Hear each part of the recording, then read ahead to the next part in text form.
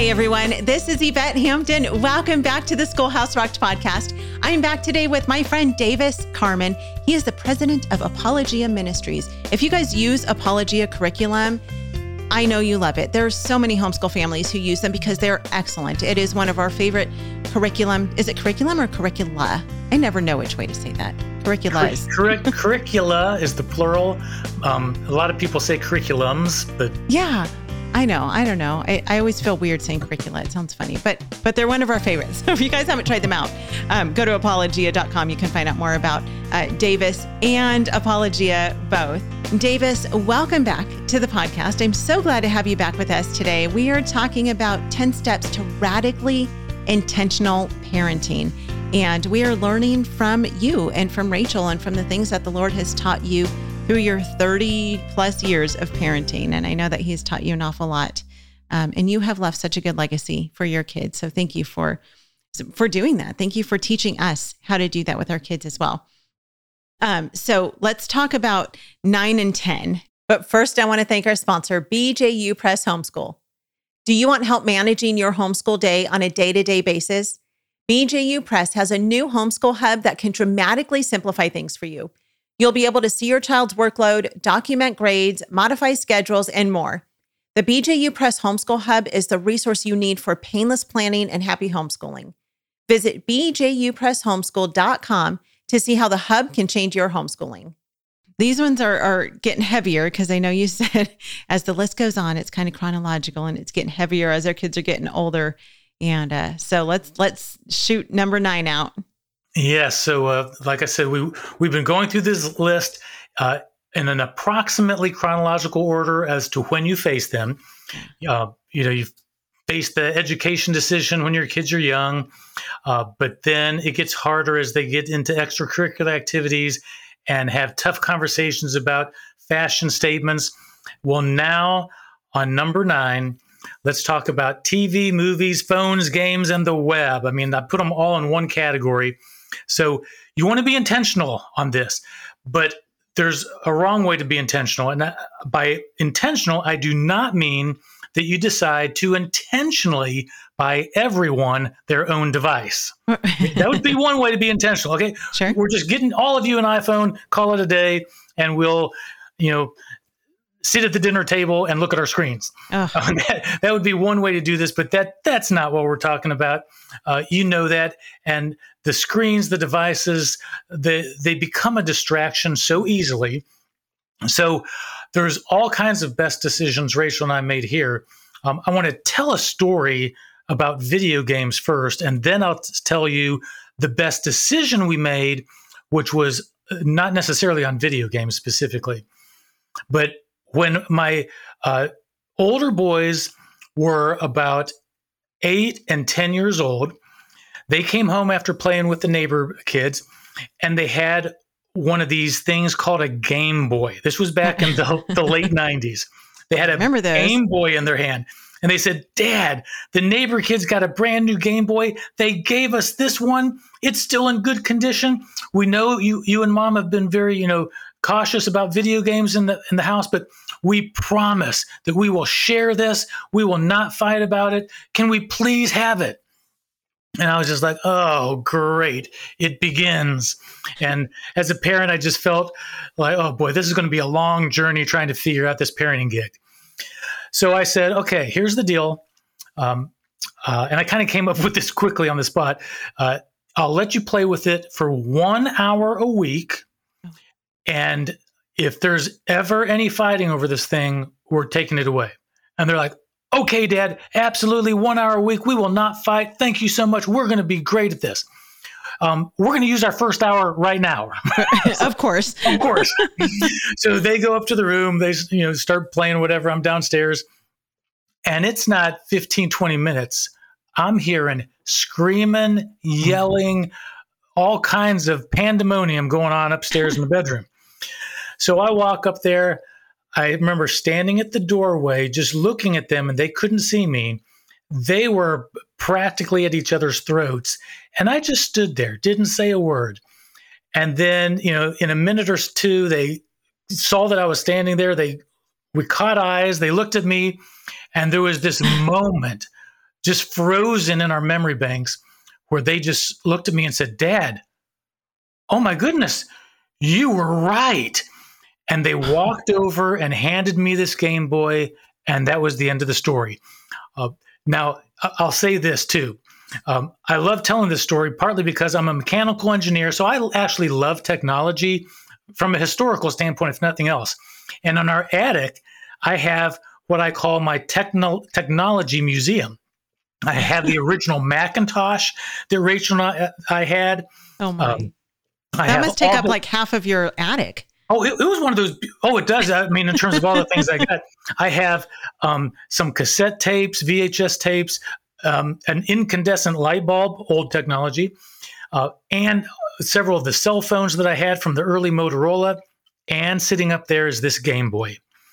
And so it's just up there as a reminder of this story. So we didn't avoid video games completely. We, as a general rule, we didn't have them, and we let the kids play when they would go to an event, a friend's house. But by and large, because they weren't on them all the time, and we basically didn't do them at home for the most part, they didn't become an obsession or an addiction for our kids. And with boys, you got to be really intentional about that, because otherwise, for boys, as in dad and the kids, it can become an addiction and really take away time from the family and from good productive time. Yeah. But let me go to the best decision we made on this topic. And that was the house we're in right now. We've been in for almost 20 years. And we intentionally, again, the key word is we're talking about being intentional parenting and radically intentional. We put the only TV screen in the basement. So there is no TV screen on the first floor of our house. So if you're going to watch a movie or a sporting event or TV, you have to intentionally go downstairs to watch it. And typically we're going down as a family to say, okay, it's Friday, pizza and movie night. What movie do we want to watch? And we all go downstairs and we're watching something together as a group on purpose. Nobody's just randomly turning the TV on. It's not just randomly on in the background. And that has created a culture in our household where it's conversation first. There's not this distraction with the screen. Now, this doesn't mean we don't have iPhones or laptops or iPads. Sure. We use technology, but because we haven't had a family lifestyle of video games, and because we haven't had a screen on the first floor, even screen time has been more intentional than I believe it would have been if we hadn't had made some of those decisions. Yeah. Good stuff. Let's take a break. We'll be right back. Have you tried CTC Math yet with your child? Here's a testimonial from another happy homeschool mom.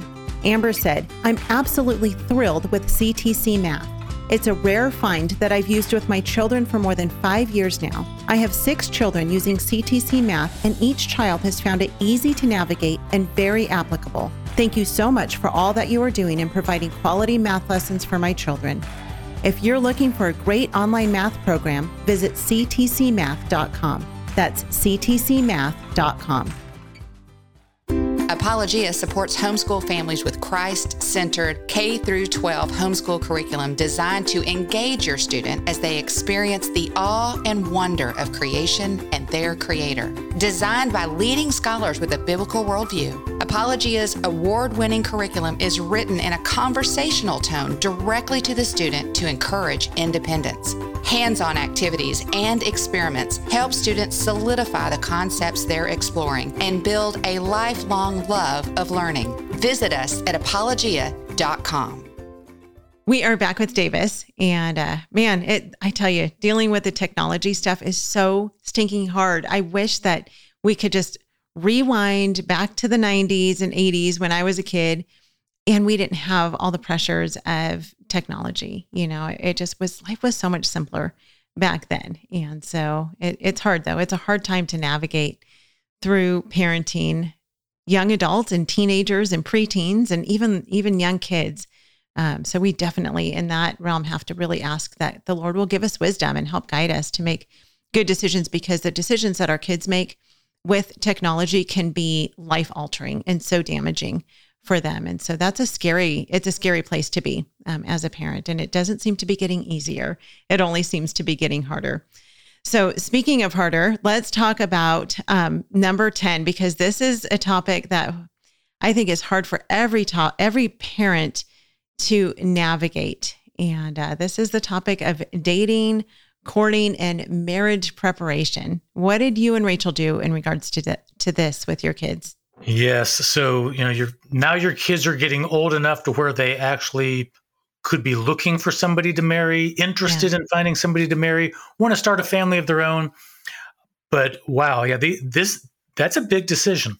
Yeah. So there is no formula for this or any of the other stuff. That again is, I want to reiterate, we have 3 kids that are married right now, and all 3 of their journeys looked very different from each other. But we had 2 basic principles.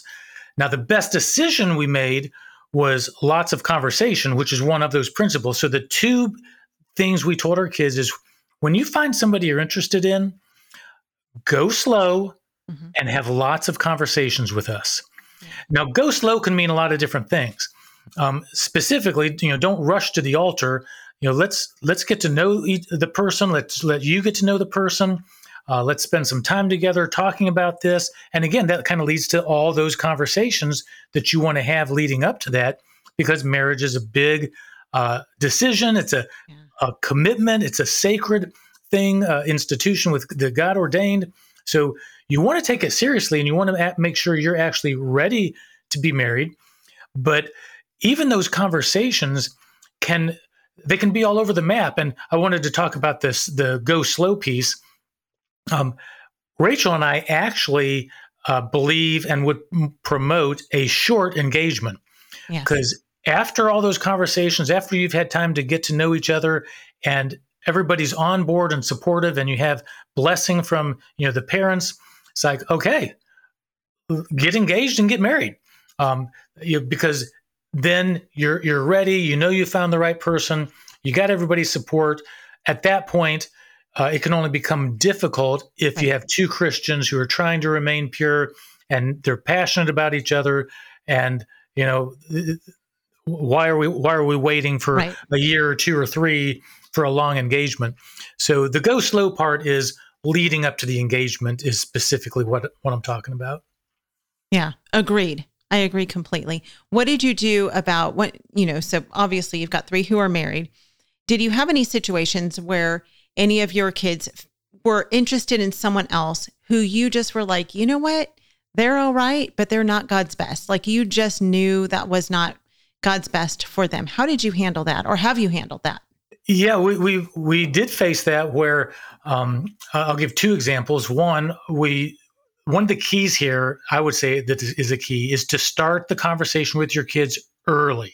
Yeah. So I remember the first time that I heard a presentation much like this, when my oldest was 10, and I realized, oh my goodness, if we're going to go down this kind of a path, I've got to start talking to my kids now. I can't wait till they're 16 and say, oh, by the way, I really don't want you to date because you're not ready to get married.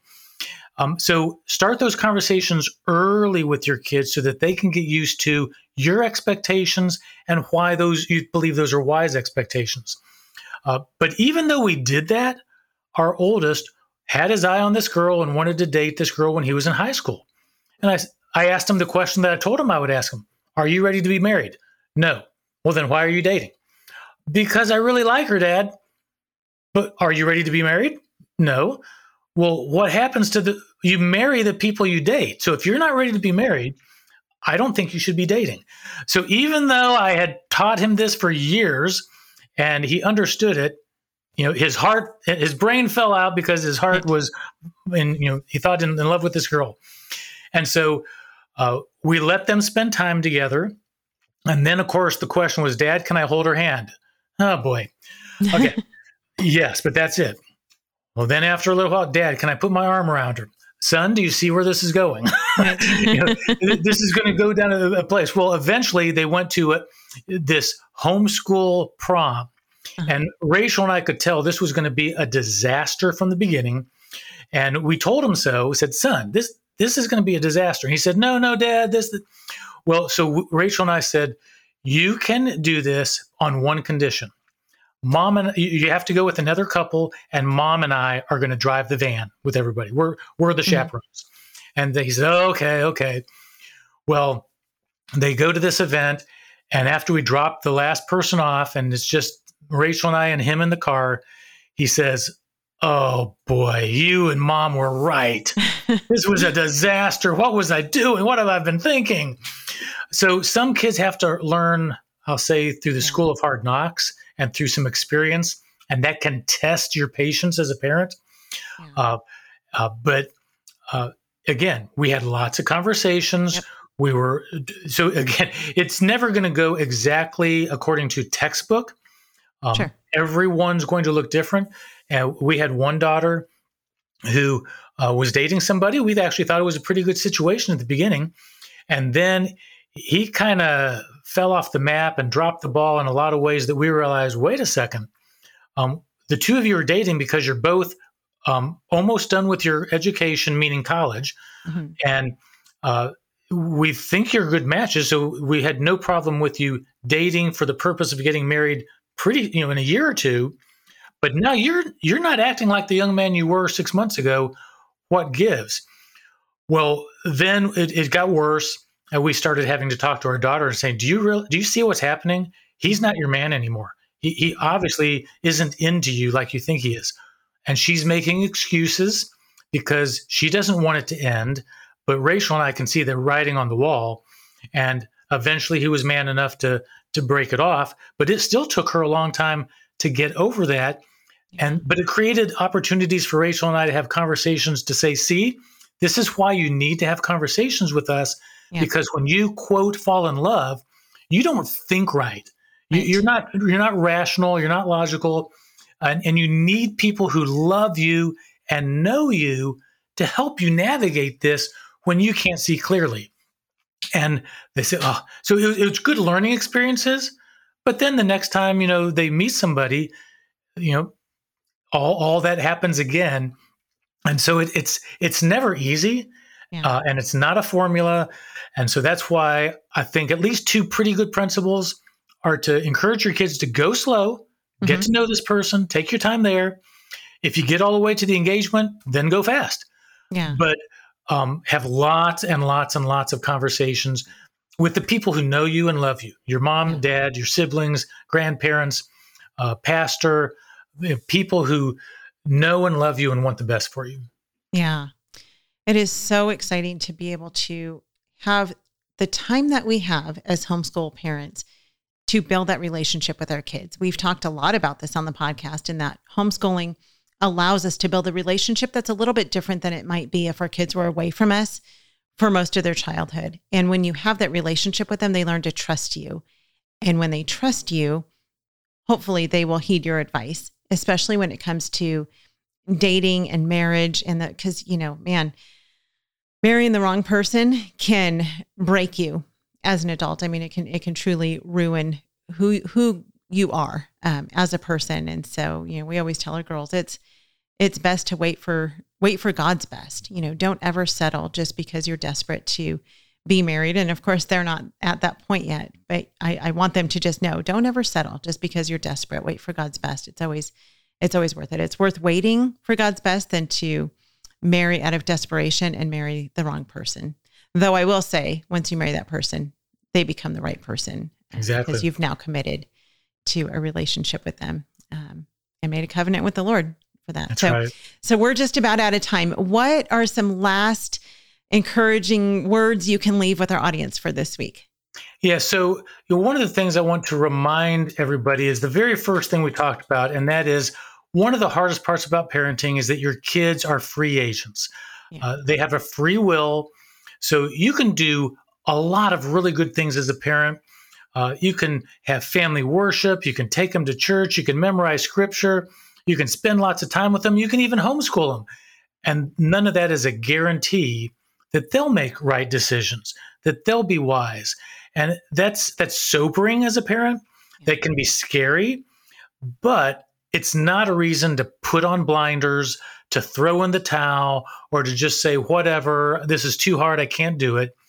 I really want to encourage the families that are listening, the moms and dads that are listening, to be intentional, to make the hard decisions, to think through things, be unified as a couple on all these big decisions, but they are big decisions.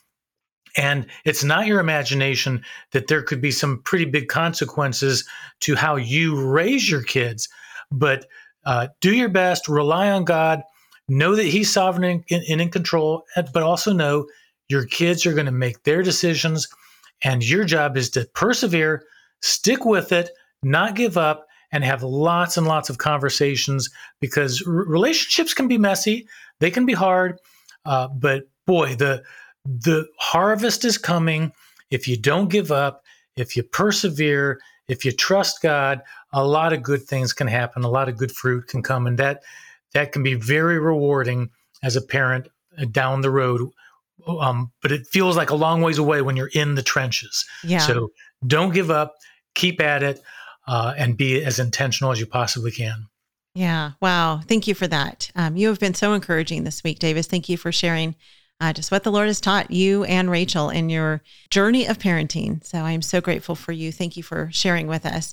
Thank you guys for listening to the podcast this week. We are so blessed by your time. I am so thankful that you take time to listen to this podcast when there are so many others you could be listening to. If this ministry, if the Schoolhouse Rocked ministry is a blessing to you, would you consider a donation to the ministry? It can be a one-time donation. It can be a monthly donation, whatever the Lord puts on your heart. You can go to schoolhouserocked.com, click the donate button, and you can learn about all things Schoolhouse Rocked through that website. And I am so excited to announce that the Homegrown Generation Family Expo is back for 2023. This is a live and fully interactive online conference. We did this event back in 2020, and it was an incredible success. The responses that we got from people were amazing by God's grace. We have an amazing speaker lineup again this year, and the dates, get ready, mark your calendars, are March 6th through 9th. March 6th through 9th of 2023. Registration is now open at homegrowngeneration.com. homegrowngeneration.com. See you guys there. Have a great rest of your day, and we'll see you back here next time. Bye.